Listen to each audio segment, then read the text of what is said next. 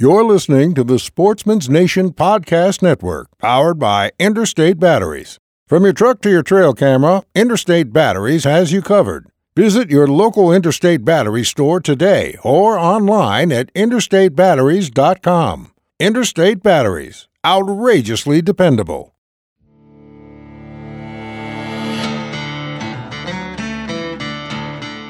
Welcome once again to the DIY Sportsman Podcast with your hosts Garrett Prawl and Boudreaux Boswell. Seeing as this podcast will be released during mid-November, we really wanted to put out a firearm hunting podcast. In addition to caliber and bullet discussions, we dive into firearm-specific strategies, especially for those hunting heavily pressured areas, along with adaptations for those with gun seasons either during or after the rut.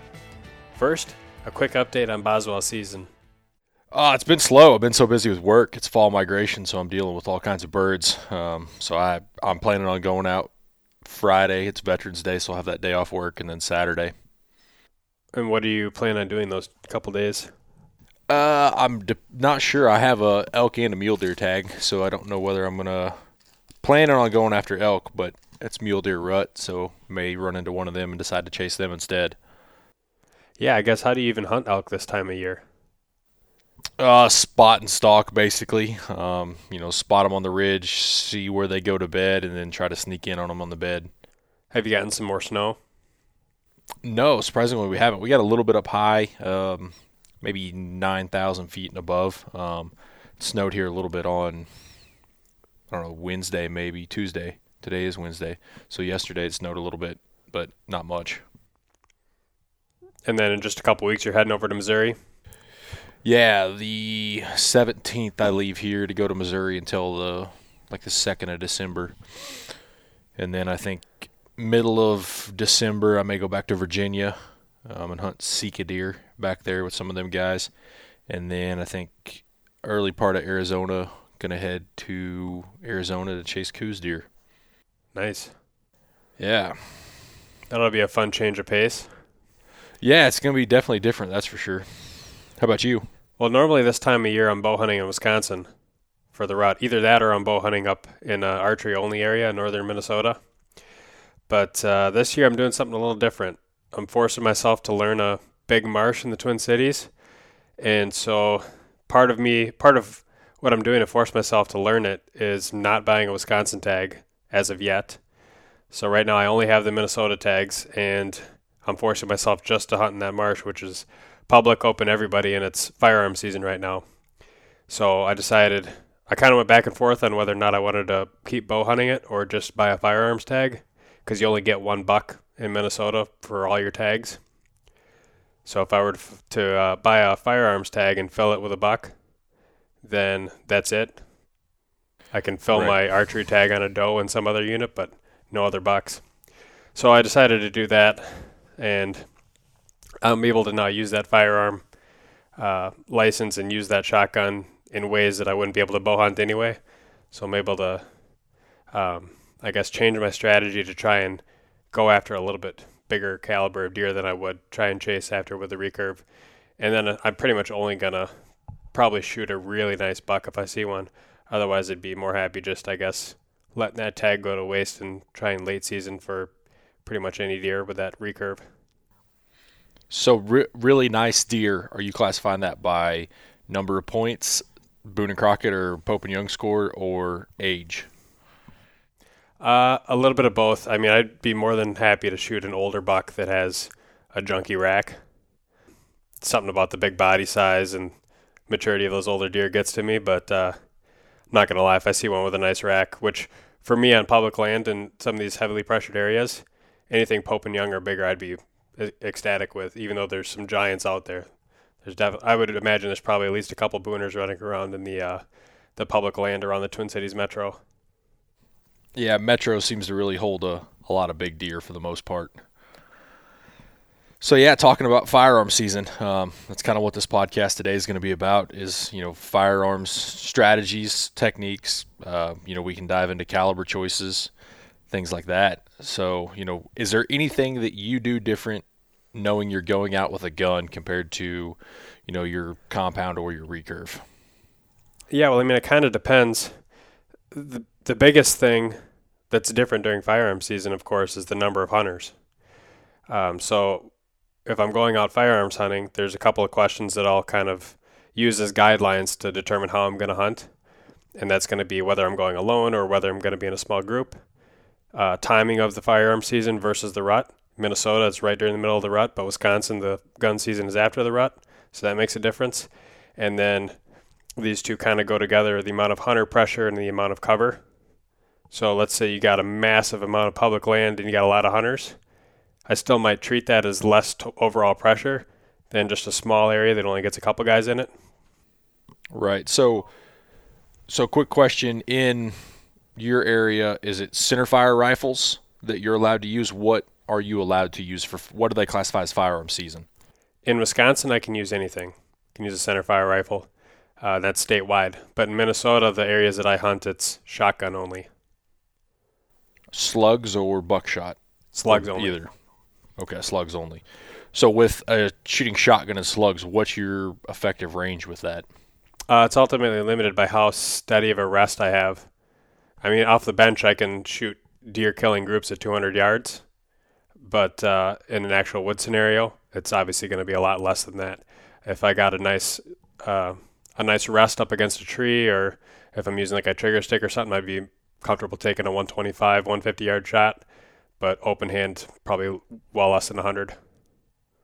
Okay, so with that, do you treat it any differently stand placement wise than you would say you were bow hunting? Would you set up a little farther from a field edge? Would you do anything stand placement wise differently? Yeah, I would. So again, it depends on what the cover is like. If it's a marsh, I absolutely will choose a stand location based on the ability to see and cover a larger area. Like the places that I've been hunting the last couple weeks, or the last few days, last weekend, it's an area where you have a mix of cattails and marsh grass and hardwoods. And on some of these areas where you might have like a point where it's hardwoods sticking out into the marsh, and that point is surrounded by cattails, marsh grass, and like willow brush or dogwood, what some people call it different names. I call it red brush most of the time. But if I were bow hunting that, I would maybe pick the best trail along that point that I would expect deer to move in and out of that bedding area. Whereas with the shotgun, I'm picking a tree that I can get up as high as I can, that I still have some back cover, and cover as many gaps in that red brush as I can to be able to shoot into. And so a lot of times I'll be able to see a lot of deer that I probably never would have even seen bow hunting because I would have been in a different tree. So you're taking advantage of that extended range to determine a different stand location than what you typically would, so you can cover a farther area. Right, exactly. But then on the flip side of that, there's a lot of times in Wisconsin where if I'm hunting like a hill country area, there's no open fields perhaps that I'm hunting in. I'm just hunting funnels similar to how I would if I were bow hunting, and most of my shots are within 30, 35 yards regardless. Right. Yeah, and I think a lot of people use that same philosophy to take advantage of firearm season, whether they hunt field edges or just areas in general where they can cover both sides of a ridge, or just basically be able to cover more area because they're using a firearm that can reach more area, basically. Right. And a lot of times what I'll even do is I'll look on like Onyx, and a lot of times if I'm, say, hunting the cattails, I can see those trails, and I'll kind of pick a pinpoint location of where I might want to put a stand, and I'll just take the line tool, and I'll just, click on different trails in the marsh that I can see, and just be able to see, 300 feet, that's 100 yards. I can make that shot. 150 yards, that's, borderline. I'll be able to see, I guess, how many trails I can potentially cover before I even go and set my stand up. Right. So with that, do you prefer shotgun hunting, or do you prefer centerfire rifle? Because I know, like in the Midwest, some of the states, Iowa, places like that, limit it to shotgun only, whereas some states allow, like Missouri, allows any centerfire rifle. Well, I prefer the centerfire. It's just so much more accurate. Even my shotgun is, I'd consider it fairly accurate, but it still doesn't hold a candle to my 30-06. I'd hope not. Otherwise, you got a really good shotgun. Okay. So would you like to see, was it Minnesota that was shotgun only? Yeah, it's shotgun only in certain areas, and I'm in one of those areas, which is the same thing that Wisconsin was not too many years ago, and then they changed it to open it up statewide. And I think there's other states that have kind of followed suit, and Wisconsin probably wasn't the first one either. I would imagine that after a certain amount of time, Minnesota might be that way too. I guess there's been studies that show that rifles are actually safer than shotguns in certain scenarios, which is kind of some of the reasoning behind why they changed the legislation. So would you like to see the area you hunt in now become a centerfire only, or would you like to keep it a shotgun only? Well, for myself, I'd rather see it be centerfire, because then a lot of those, now I can, open up my range to potentially 200 yards plus if I have the solid rest. And as far as, I guess, other people, because you have to consider that there's going to be other guys using those weapons as well. I guess to me, it wouldn't really bother me either way. So I'd prefer the centerfire personally. Okay. That's interesting, because I know that's a big topic in a lot of these states. I think, if I remember right, maybe Indiana was one of the last ones that just went to, all centerfire. And I think they had a big snafu when they actually wrote the legislation where it didn't allow the centerfire rifles on public or state-owned land. So they actually just passed like some type of like emergency executive order or something like that, just here a couple days before firearm season opened, to allow that use on public land. That's interesting. Yeah, so I know it's a pretty hot topic in these areas where it's allowed. I know in Virginia, it's similar to there. A lot of places you're allowed to use centerfire rifles. Some places you're only allowed to use shotguns only. So it was kind of a mixed hodgepodge. So you could literally, county to county was really different, basically. Well, I know in like the areas of Wisconsin where it's centerfire rifle, it's not like it's centerfire rifle only. It's usually centerfire rifle or lesser weapon. So you can use a shotgun, you can use a muzzleloader, you can use a bow to fill that firearm tag. Right. And like Missouri, for example, if I remember right, you're not allowed to use buckshot out of a shotgun. Whereas some places in Virginia that I hunted, you're only allowed to use buckshot in a shotgun. So it's just interesting to see such a drastic change from, state to state or from even county to county on what they feel is, whether it's, doing it for safety reasons or doing it for deer density reasons. They need to harvest a certain percentage of deer compared to the hunters. So I think that's a really interesting thing, is how different it is from state to state. Yeah, I'm definitely a fan of data and research driven decisions in those regards when it comes to weapon choice. Yeah, absolutely. To me, I actually read a study here. It was an older study. I think the South Carolina DNR actually did it.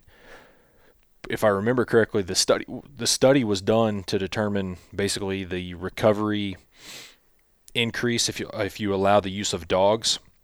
But it was done on a maybe 5,000 acre private hunt club in South Carolina, and they broke it out to a lot of research on, caliber. Did caliber have an effect on basically the distance the deer went from being shot, or was caliber negligible in that, as well as, shot placement, how far the deer went if shot, in the shoulder with a .243 compared to the shoulder with a .30 caliber bullet. So it was kind of a pretty interesting study that was done there that had a lot of interesting facts that came out of it. Do you know if they also tested bullet type? Yes, they took into effect, I think they broke it down into like a soft bullet versus a hard bullet. Mm-hmm. So I don't know exactly how they broke what would fall under each one of those, how they broke that down. And they even looked at like hand loads versus factory loads, as well as custom rifles versus, like stock rifles that you can buy off the shelf. Interesting. Yeah, it was a pretty interesting study. Where do I get access to that if I want to read that study? I think it's actually on just the South Carolina DNR website. There's a link to the study and kind of how they broke it down, as well as their results. And it was pretty interesting, because to me it showed that, if I remember right, there was no difference in a custom rifle versus a standard, stock rifle.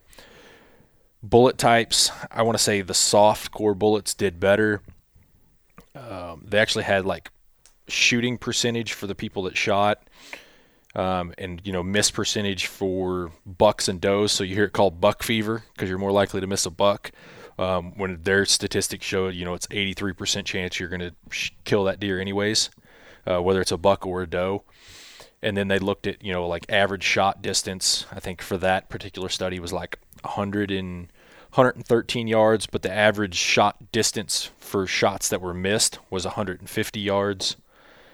And the other interesting thing was they looked at the caliber choice for knockdown power, if you want to call it. So basically, a deer shot with a 243, is it going to go as far as a deer shot with a 300 or 30-06? And it's more, they study basically said it's all on shot placement. It has nothing to do with caliber choice. And did they make any changes to their laws, do you know, based on that study? I do not know the answer to that question. That would be something interesting to find out.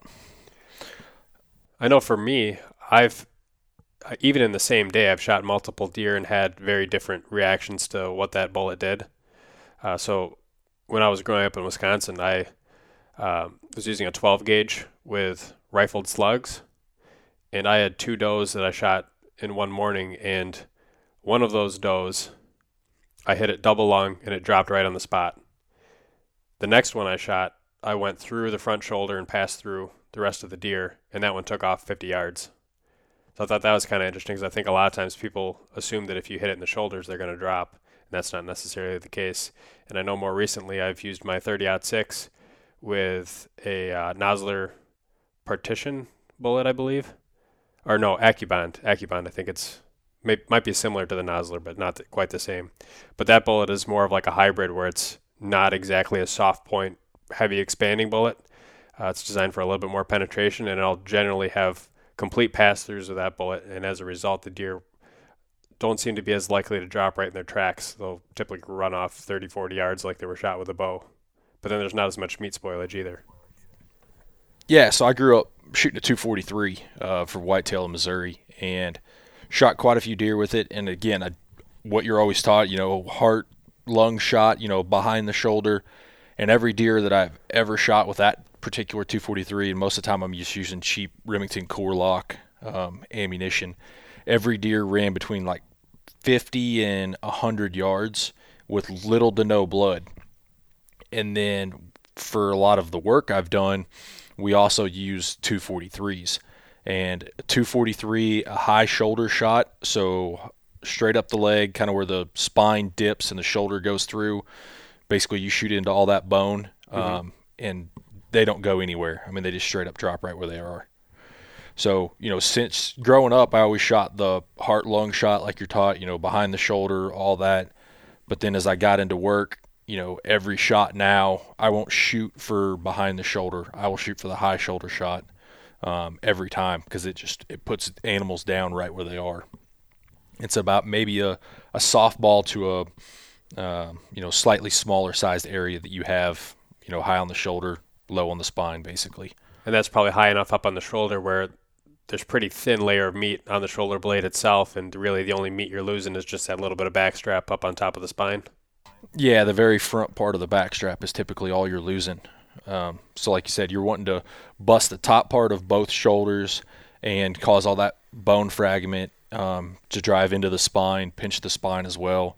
And you'll know their back legs will fold under them and then they'll just tip over. And I know some people too that will intentionally aim for the neck, which if you hit where you're aiming at, that's a very lethal shot too. I usually will end up aiming behind the shoulder just because the rib meat to me is not as sought after as the neck meat. Some people just don't care for neck meat, but I feel like I get some pretty good meat off of the neck, so I don't intentionally aim off or toward the neck. But if that's the only shot that I'm given, say a deer standing in some tall grass, I'd take that shot. Yeah, I would tend to shy away from neck or head shots just because it's such a small target, and if you miss by just a little bit, you're more prone to wound that animal and not be able to find it than you are to actually be able to, drop that animal with one shot. Mm-hmm. Yeah, definitely. With that high shoulder shot, if you miss high, you're going to go clean over the deer. If you miss low, you're still going to go into the shoulder, catch lung If you're really, really low, you're going to catch heart. So to me, that's kind of an all-around good place to shoot deer. So if you have a preferred weapon bullet combination for whitetails, what would it be? Would it be the 243 or would it be something else? It'd be a 95 grain 243. I've killed more deer. I mean, I've got a 308. They're good. To me, anything over a 308 for whitetail is overkill. There's really no point in it necessary. Unless you're one of these guys that comes out west and hunts a lot for elk with firearms, and then you're shooting, like a 300 Win Mag for elk and stuff like that. But if you're dedicated hunting whitetail, every year, and to me, if you shoot more than a 308, you're overkill. But I would choose a 95 grain 243, and I'm accurate easily out to 300 yards. A soft bullet? So the one we used, I'm trying to think, it was kind of like the AMAX out of the Hornady, so it was a polymer tipped bullet. I can't even think of the actual. It's got a yellow tip on it, so it's not a Hornady, but I can't think of it was custom loaded by a guy out of Maryland, actually. He's one of the few people that can sell like factory reloads, I guess. So he's insured to sell reloads. Do you know what kind of muzzle velocities you're getting with that 95 grain bullet? I don't off the top of my head. Okay. Yeah, one of the reasons for me why I decided to go with a 30-06 was just because for me the 30-06 is a very popular round. So I'm never really going to have issues finding ammunition for it. And it's, again, one of those weapons that I can take out west and just maybe use a different bullet than I would for whitetails. Yeah, exactly. With that 30-06, you'll be able to, bump up in grain weight and get a heavier grain weight to be able to hunt elk or, stuff out here in the west, and be able to go down to like a 165 or a 180 there in the east to hunt whitetails with. So it's a relatively versatile caliber, and I think it would be a close race between a 30-06 and a 30-30 as to which has killed more deer in the United States. Yeah, for sure. If I was only using it to hunt whitetails, I'd probably go with a lighter weapon as well. I don't know if I'd go with a 243 or 270. I think for me, both of those sound like they're, totally adequate. The nice thing about the 243, obviously, is you got a very little kick. So it's easy to shoot accurately. And it ultimately makes people a better shot because they don't flinch as much. If you flinch at all when you shoot, then you're not going to be accurate whatsoever. The great way is have somebody else load the gun for you and shoot. If that gun doesn't kick you and come back, and you're bracing for it, then it's not a true surprise release and a good shot. And so how much practice do you do with a firearm to get proficient outside of actually hunting with it? A lot. I shoot a lot of rounds through a gun just to make sure the gun's on. We had an instance one time, I can remember we used night vision in front of a rifle scope, and by just putting the night vision on in front of the scope wasn't touched at all. I don't know if it was just looking through the lens of the night vision, but it changed a point of impact of that bullet from what it would be during the daytime. I don't know if it was just the curvature of the lens in the night vision that we were looking through, but it pushed us off over 4 inches at 100 yards, which is tremendous for us. That particular gun is, a half-inch MOA gun easily every day. We took it out at night, shot it, and we're like, we're not even close, and we couldn't figure out what was going on. So it had to, resulted down to the night vision on that. And for me, I guess, I'll be honest, I only shoot a handful of rounds a year, including the ones that I use when I hunt. For me, of course, when I was younger, grew up doing it wasn't quite like a Boy Scout thing, but it was something else. We had like a Boys and Girls Club near my town growing up, and they had a riflery club, and you were able to shoot 22s on an indoor range, and I don't know how many thousands of rounds I shot just with a 22 long rifle that doesn't obviously have any kick at all, but just honing in on all the breathing and the mechanics of shooting, that now I feel like if I shoot 5 rounds at the range a year or if I shoot 50 rounds at the range a year, it's not going to make a whole lot of difference because mentally my shot process is going to be probably the same. And ultimately it comes down to, for me, how steady I'm able to hold once I'm in the woods. Typically when I'm shooting off of a bench, I'm using some kind of a lead sled or something where I don't feel a kick anyway. And I've gotten to the point where I really don't flinch much at all. And obviously in the woods, you don't feel the kick when you're shooting at an animal. So I don't feel the flinch there either. So for me, I've been able to stay proficient enough just on fewer rounds a year. But that might not be the case for everybody. Yeah, exactly. And that's most hunters, like you said, they shoot, 4 or 5 shots, a week before deer season, then they load their gun and they may not shoot it all year and then they put it away and they're going to do the same thing next year.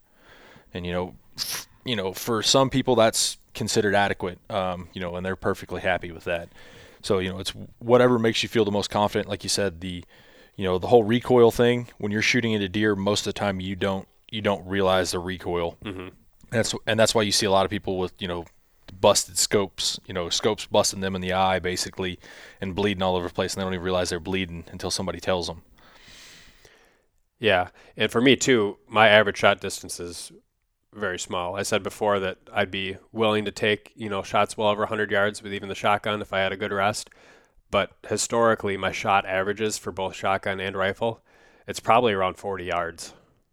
Very short distance. Yeah, I think, personally, my longest shot outside of work, hunting has been maybe 100 yards, 120 yards, something like that. I just, I have no need to shoot farther than that. But I do know there's some people out there that they enjoy the long range shooting aspect of it. Mm-hmm. So they would rather shoot something at 400 yards than at 200. Yeah, I've read and looked into and researched long range shooting too. It's an interesting topic. It's one of those things where just like, becoming more proficient in archery, it's about, becoming one with your weapon and really getting into it and almost treating it as the shooting sport as a hobby. And I think that's very intriguing for a lot of people. It would be for me. I just haven't, really dedicated the time to building a long range rifle. Yeah, it can be pretty time consumptive as well as sink a lot of money into it really quick. Oh yeah. On, and if you don't really reload, it's kind of hard to, because you tune your loads to your gun, and to get the best performance out of it. Yeah. And, as far as the distance that you're actually getting away from the game animal, it's like I bow hunt because I want to get close. If I'm rifle hunting, it doesn't bother me taking a long shot. It's what the weapon's capable of. I'm out there to fill a tag. Yeah. And that's kind of the benefit of the rifle that a lot of people gravitate towards is, you're not restricted to that 30 yards radius around you. You've opened that up to whatever they feel comfortable with, whether that's, 80 or whether that's 400 yards. Well, and the other thing too is it's so much easier to get a shot off undetected with a gun than it is a bow. I mean, the tree that I was hunting in for opening weekend here in Minnesota, I never would have even been able to draw a bow back just because there were so many branches around me. So I can kind of just go up in a tree and just tuck myself in there. And I could do jumping jacks in some of those trees and never get picked off, but I'd never be able to bow hunt out of them. Yeah, and like ground blinds, elevated box blinds, things like that. A lot of people, like to gun hunt out of those, but not very many people. I mean, ground blinds people bow hunt out of, but, I'm thinking of some elevated box blinds that's on a family friend's property that's, they're like a porta potty basically is really what they are. The guy owns a porta potty business and they retrofit old porta potties for deer stands. I've always wanted to hunt out of one of those big permanent stands like you see a lot of. I know there's a ton of them in Minnesota, just on like the family properties around the state and surely Wisconsin as well. But some of those permanent built stands where you got maybe a 8x8, 10x10 platform, a big box that's set up 15, 20 feet up in the air, and you can put in a satellite dish and a Mr. Buddy heater and actually be comfortable in the woods. I'd like to try it once. I wouldn't want to do it all the time. It would seem strange to me, but just to try it once to get that experience would be kind of nice instead of sitting there freezing my butt off. The heater in the lunchbox, that'll keep you in the stand all day. Yeah, I got pretty nasty on opening day. It was about 35 degrees, which wasn't too bad, but it was misting the entire day. So the entire day we were just wet and much colder than it felt, or you felt much colder than the temperature said. I'll put it that way. Oh yeah, really tough to especially see through the scope. The moisture in the air doesn't help when it's colder, so it adds a lot of different feeling to the temperature. Mm-hmm. How about that? Yeah, but that adds another advantage to being able to hunt with a gun is you can just load yourself up with clothes like the Michelin Man and still get a shot off. Yeah, kids, it's fantastic. I think all these states that do, I'm going to go off on a little tangent here. All these people who complain about like youth seasons being, in the rut or in the best part of the time to hunt and all this stuff, just get over it. I mean, hunting is a dying industry, so as many kids as we can get out in the woods, let the kids out there. If you've got to wear orange or you got to put up with a couple kids out in the woods, just stay home that weekend for that matter. That's one thing that drives me nuts is you see on all these forums that people complain about youth season being this time of year. It's the best time for bow hunters to be out there and all this. It's all about getting kids outdoors to hunt. A lot of times later in the year it's going to be too cold for the kids. Early season the kids may not see something. So it's all about getting them out there and letting them see stuff. And that's the benefit of gun hunting is you can put them in these box blinds in a ground blind where they can play with things and not be just sitting out in the open disturbed and disturb a deer if a deer comes by. Right, absolutely. The first deer I ever shot was actually on private land and not a full box blind, but it was a permanent tower stand that it was just open on the top. It was basically just a platform that you could stand on. A lot of deer, perfect time of year, a lot of deer movement, and that kind of got me hooked for sure.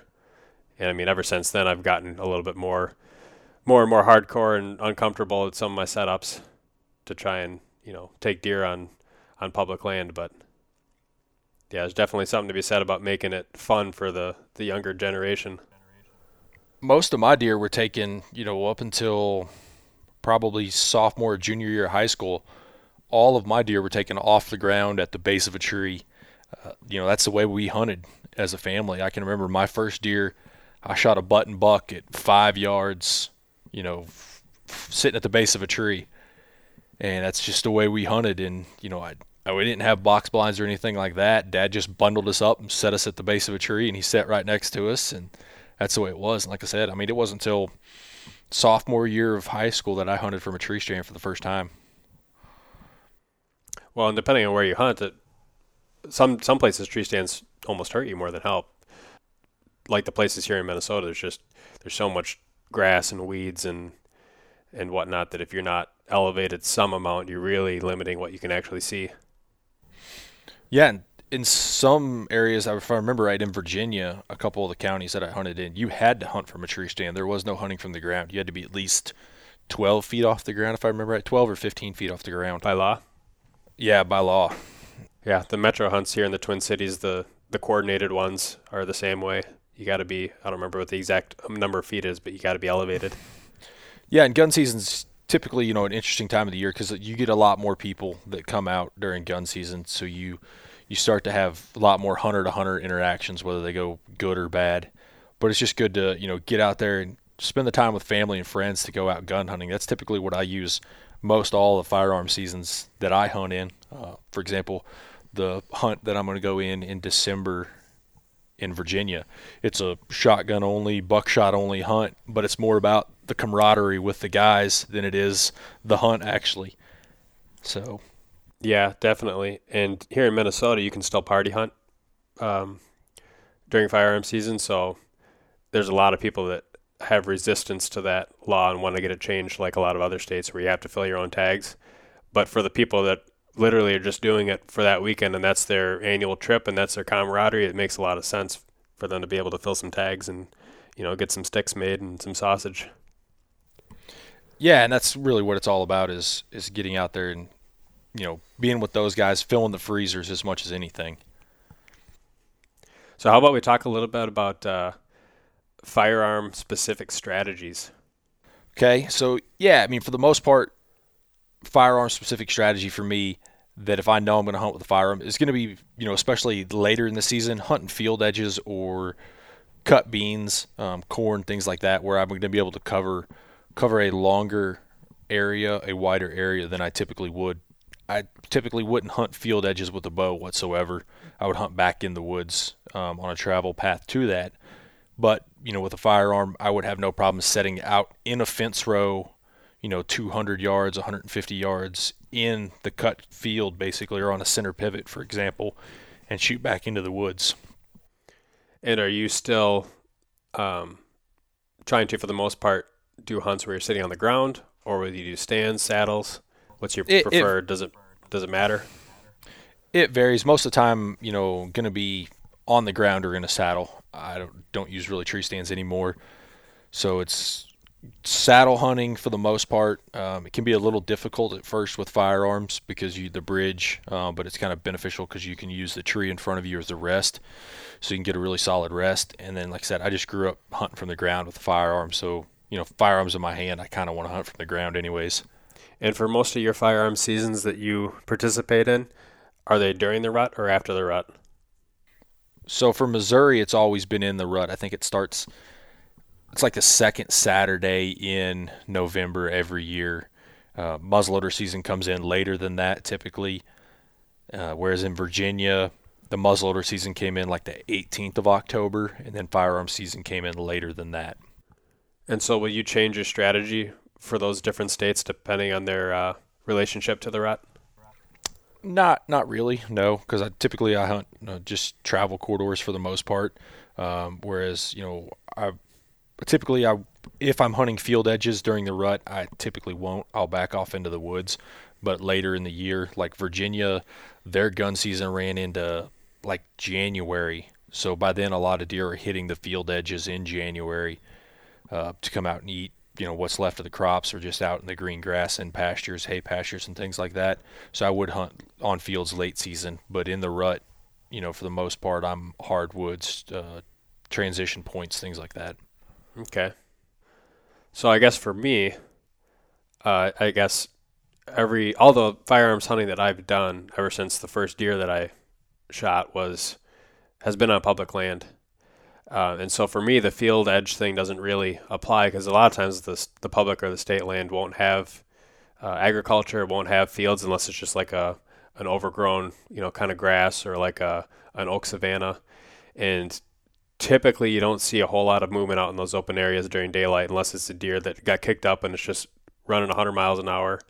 And also, too, those type of areas where you can see a long ways tend to attract guys that maybe aren't the greatest hunters, don't know what they're doing, but they see guys hunting field edges on TV and they think that's what they got to do as well. And you never really hear a lot of shooting coming from those guys. So for me, my strategy for firearms, I'll go kind of over what I would typically do for Wisconsin, which is a season that's after the rut. And I'll then go over what I do for Minnesota, which this is the first year, like I said, that I've been firearms hunting in Minnesota. So for Wisconsin, a little bit after the rut, my strategy almost entirely hinges upon escape routes and learning what the other hunters are going to do and what that does to the deer movement. I grew up in a large cattail marsh, and essentially what would happen is you would get a large pocket of hardwoods surrounding the parking lot. And opening morning, guys would just flood into those hardwoods. Some guys would hunt the edges, some guys would just hunt in the middle. Pretty much just a pumpkin patch throughout those hardwoods. But then you get out into the actual marsh itself, and there'd be little islands of trees. You'd have pockets of red brush. You'd have cedar swamps, tamarack swamps. And it took me a few years to figure out this particular strategy on that piece of land. But what I eventually found was that if I went through the hardwoods and then through the cattail / dogwood swamp, I eventually got to another transition about a half mile further in, which was the edge of a big tamarack swamp. And I could climb way up into some of those tamarack trees and be extremely well hidden and basically have a view of that entire marsh between where I was set up and those hardwoods where most of the guys are sitting. And it was far enough back and the deer felt safe enough in the marsh that typically if I got back there early enough, what I would find is that the guys filtering into the hardwoods would start pushing the deer out into the marsh. And once they got out into the marsh, it would still be dark, of course, but they would start to slow down and become more comfortable in their movement. They wouldn't just be flying at 100 miles an hour. And so eventually they would come back and meet the transition of the tamarack swamp, but by the time they did that, it was typically late enough where it was already daylight. And so I would start seeing a lot of deer back in those on those escape routes, where sometimes I would go and see 8, 9. I think I've seen as many as like a dozen deer in sits like that, when you can see the parking lot through your binoculars and there's 15 trucks and you haven't heard another shot the entire day. So learning those escape routes, especially for those post-rut firearm hunts, can be absolutely critical. But on the flip side, once the hunter pressure kind of dies down after opening weekend, it can get really tough on those type of hunts, because the deer they're just not moving. It's after the rut. They've just gotten spooked out by tons of hunters. They're just sitting tight for the most time until after dark. And unless you get maybe a big cold snap that gets the deer moving on their feet again, trying to get some food, what can work a lot of times is if you end up having a small group or at least a couple other guys, is you can have one guy, not like a full-blown deer drive, but you can do small pushes and have one guy sit up in a tree stand, maybe on a point that's sticking out into the marsh, and have another guy or two just kind of slowly walk through the red brush and try and kick out some of those deer. And then a lot of times, because you might not necessarily have the deer smell the person that kicked them up or be able to see them, those deer might only go a certain ways before they stop running and slow down again, and then the guy can get a more relaxed shot versus kind of the typical deer drive, deer flying through at 100 miles an hour, shoot it 8 times before it gets away, deer drive that most people think of. So marshes in Wisconsin, that's kind of been my main strategy, focus on escape routes. For hill country, where it's a little bit different, some of the places in western Wisconsin, you don't have those massive unbroken pieces of land with those swamps. A lot of times you get more smaller, broken up pieces of land. And so it's really not that hard for people to park at the parking lot or on the side of the road and walk as far as you can walk before you run out of land. And so for those type of scenarios, what it really boils down to, at least for me, is finding the great funnels along the escape routes.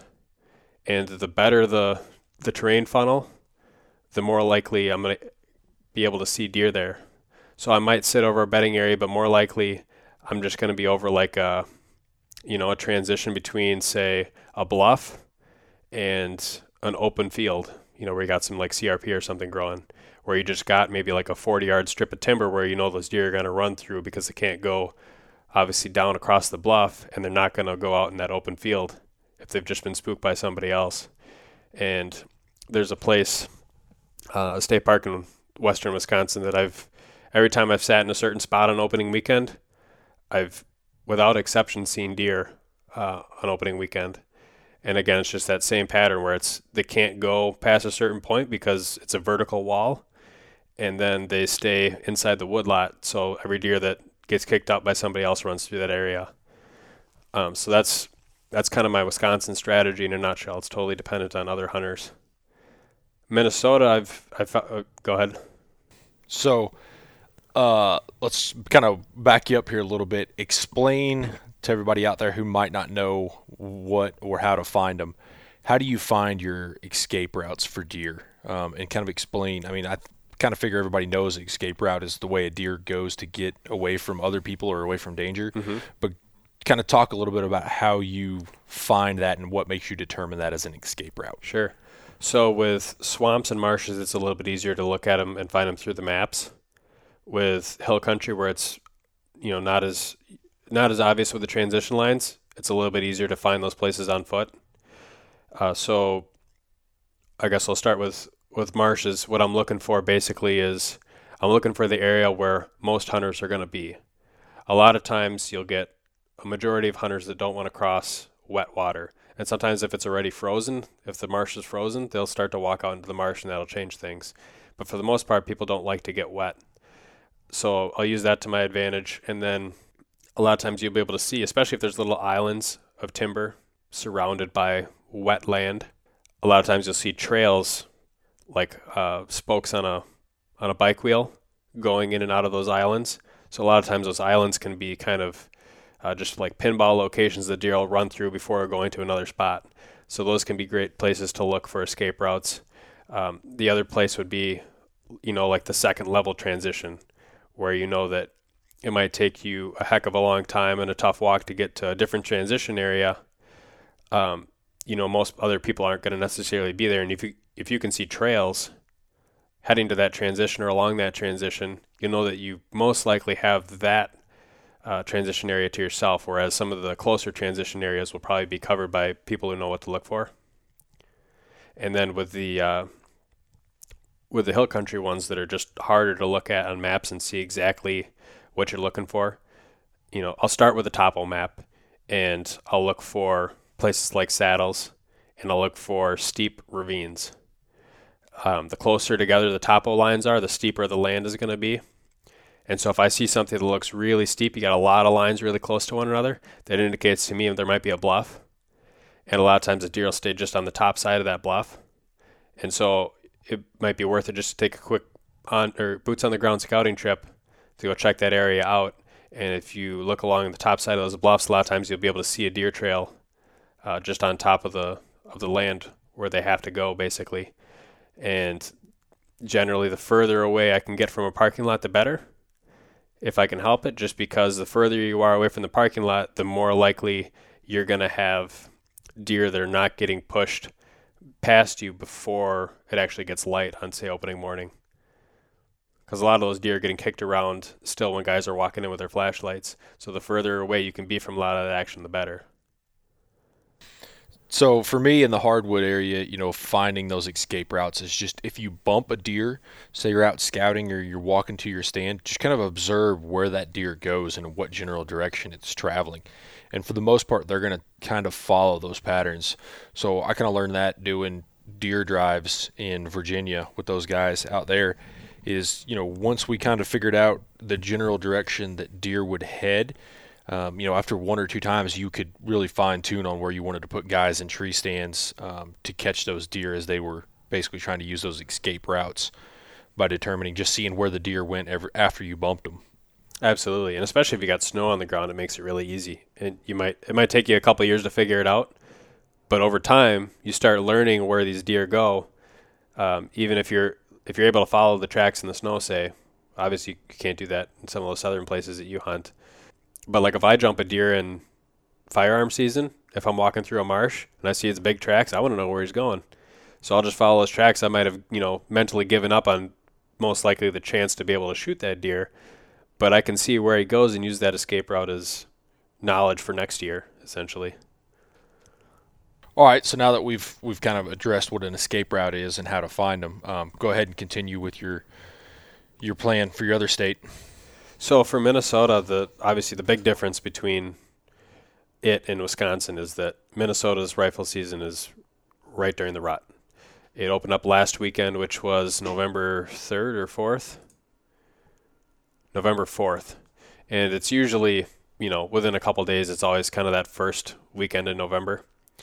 And so for the longest time, I kind of avoided it just because I'd rather bow hunt during that time. But now what I've been finding is that kind of dissimilar to Wisconsin, where it's after the rut, and if you don't get the people moving the deer around, you don't get a ton of daylight movement on its own. In Minnesota, I'm still seeing a lot of daylight movement, even though there might not necessarily be hunters around pushing those deer. So like opening weekend, there's tons and tons of hunters in the woods, and they're moving deer around. But after that, it really dies off in terms of the pressure. But I'm still able to, see some rut movement. You'll see new scrapes popping up in the snow. You'll see bucks chasing does in and out of bedding areas. I've seen a little bit of that already. You'll get even deer just doing their daily patterns of bed to feed during daylight. At least that's what I've noticed. And I haven't really seen a ton of that in Wisconsin, by contrast. So for me so far in this marsh that I've been trying to learn, after my opening day plan of hunting the escape routes, I'd only seen a couple deer. But since then, I've been hunting, basically trying to overlook big bedding areas, big pockets of dogwood, and trying to get over areas where there's not many trees. one, for visibility, but two, I think that especially in a place like that, a lot of the older deer especially, they seem to try and avoid hardwood areas if they can, and do a lot of their traveling where there's no trees. And I don't know if that's just an association of trees with hunters. And obviously the rut, anything can happen, but it just seems like a lot of the bigger deer that I know of that have been shot out there, and a lot of the big tracks that I've been seeing running through along trails in the marsh, they seem to go through areas where there's just not a lot of tree cover. So if I'm able to sit up in, like a big poplar tree or something, or a big oak or maple overlooking a bedding area, I'm able to actually see deer, first thing in the morning, filter back in through the marsh and bed down in that red brush. And the same thing in the evening, I'm able to actually see the deer pop up out of their beds in that bedding area and head toward the feed. Mixed in with, some yearling bucks running around does, that type of thing.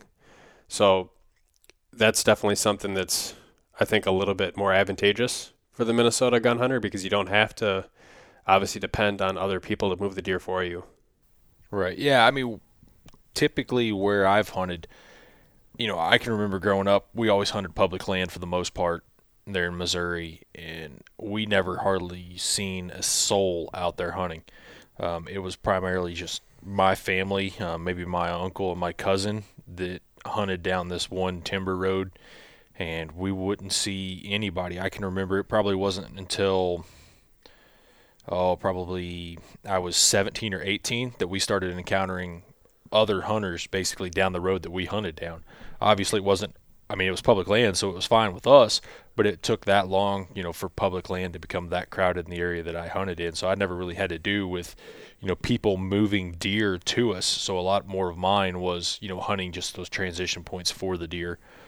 There's one particular spot that comes to mind where it's basically deer coming out of this bedding area. It's kind of thick on one side, and then it's wide open, oak ridge on the other, and they'd always just cruise that area. And I think my family's killed probably 7 or 8 pretty good bucks off of that little stretch, pretty much within 30 yards of each other. And it seems like once you find a strategy like that, it seems to be able to repeat itself fairly well, unless you get something that screws it up. Yeah, I mean, that particular spot that I'm thinking of, I can think of 7 deer that were taken off the same ridge, like I said, probably within 60 yards of each other. It'd be interesting, like, if you could go back and mark where all of them were when you shot to see, just how close they really were. For some reason, that's a really good pinch point for bucks that are cruising during the rut. They like to cruise on the one side of that ridge. Yeah, I guess for me around the Twin Cities area, there's places in Wisconsin that I can drive public land during bow season, and there won't be a soul out there. There's even some places in this marsh I've been telling you about where I'll go bow hunt it during the, like a Friday or Saturday, Sunday hunt, and just depending on where I'm at, I might be the only vehicle there. There's other people hunting it, but, in different locations. But it seems like every place that I've gone or driven past for firearms, Wisconsin or Minnesota, I've yet to find a place that doesn't have at least some other hunters. And I guess to just kind of give you a little bit of perspective, on opening morning, I arrived at the parking lot an hour and 45 minutes before daylight, and I had already passed 16 other vehicles that were already parked. A lot of guys already walking out into the woods at that time. So I'm assuming by the time daylight actually broke, that number of vehicles had risen dramatically. Yeah, you would just have to assume. I don't think they're going to go down. Most people's not going to walk out there and be like, yeah, no, never mind. I'm going to go home for the day, and turn around and go back in. Yeah, that's kind of crazy. I hunted a national wildlife refuge in college. It was bow only, and that's, probably the most crowded public land I've ever had to hunt, just because it was known for producing big deer. So that area, I probably would have done better if I would have learned then, to hunt escape routes, especially for people coming in and just busting brush because it was so thick in most of that. So, yeah, and you can definitely use the size of a place to its advantage. The place I'm telling you about is kind of the same deal, where there's so many hunters, but there's so much land, and there's so many places for those deer to hide and get away from hunters where people would just not be willing to walk. And as a result, there's some really big bucks running around. They're just hard to kill. Yeah, and I think the amount of forested land compared to open land, whether it's marsh or whether it's agriculture or just CRP for that matter, kind of really plays a role on hunter density on these public land areas. Because like you said, a lot of people won't hunt the marsh around there. They want to tend to stick into the timber. And I think, that even goes for CRP and things like that. So, don't overlook like tripod stands out in the middle of CRP. Or, in some of these grown-up hay fields and things like that, just to get away from people. Oh, yeah. Anything overlooked is always has a potential to be a gold mine. I just showed you, the pictures of the step ladder that I bought at Menards the other day. Just a little 6-foot ladder that I can put in the back of my the bed of my truck. I spray painted it all tan and put some camouflage on it. And I put a nice shoulder strap on it so I can carry it out 3/4 of a mile into the marsh and just set it up in the middle of the cattails and the dogwood and just get high enough where I can kind of, nestle against some of that brush and still be able to see a trail or two. Yeah, just strap that thing down so when you send around downrange, it doesn't tip over on you. That'd be something funny to see. Yeah, I mean, the nice thing is you land in a nice, nice cushion of cattails and grass. So, but I think by the next time I get out there, it'll probably be frozen enough where it's just going to be a solid layer of ice. I was already busting through the ice every step the last time I was out, and it's been pretty cold since then. Yeah, so for those of you who aren't familiar, basically it's like a Summit X-Pod is the stand that they used to make. It's an A-frame ladder that he's just planning on sitting on top of. Summit kind of made one years ago. It's a lightweight, interesting tripod option basically, except for it's more of a bipod than a tripod. So yeah, something like that is, don't overlook using a resource like that to get out in these areas where there won't be people because of visibility reasons, but being able to get up above the brush, or in his case, the marsh. Oh yeah, for sure. So caliber choice, I know we've touched on it before, but kind of just to touch back onto it a little bit again, it's, caliber choice goes hand in hand with bullet choice, like we talked about, of what bullet. So if you're using a gun that you like, but you haven't had good results for it, try and change ammunition. And I know a lot of people, I'm guilty for it when I was a kid, that like Remington Core-Lokt, stuff like that, a lot of people hunted with that. Look at, if the gun's not accurate, it may be your ammunition as much as anything, as well as how you mounted your scope. That's a huge thing. I know when I worked at the sporting goods store, people would come in 3 days before season and, buy a gun and want you to bore sight the scope and then ask you if they can hit a deer at 100 yards with that. It's like, no, you need to go shoot this first. Yeah, the scope and the rings and bases on my rifle cost more than the rifle. Which is a good rule of thumb should be, I don't remember who told me this, but basically your scope and your rings and bases should cost twice of what your gun cost. Yeah, I mean, it's tough to go wrong because your rifle is, probably going to be more accurate than you are unless you have an extremely steady rest. And the optics that you put on it can be really make or break. I will tell you one of the best bargain guns that I've ever had to deal with and ever have dealt with. They're Mossberg. They used to be called the 100 ATR. I think now they're called like the Patriot. They're synthetic stocked. They make them in a youth model that takes a shim in the stock. They used to come, like I said, when I did it, they were called 100 ATR. They came with a little 3x9 scope on them, and they were like maybe $329 for the complete setup. And for the gun, they are a tack driving little gun. They came in 243, 7mm 08, and 308, I believe. So if you're in the market for just a cheap, really good gun, that Mossberg 100 ATR or Patriot, whatever they call it now, is a really good gun for what it is. And like I said, I know guys that bought them and put $500 Leupold scopes or Vortex scopes on them, and they worked out well beyond belief. My cousin just bought one for his kid here recently, and it's a tack driving little gun.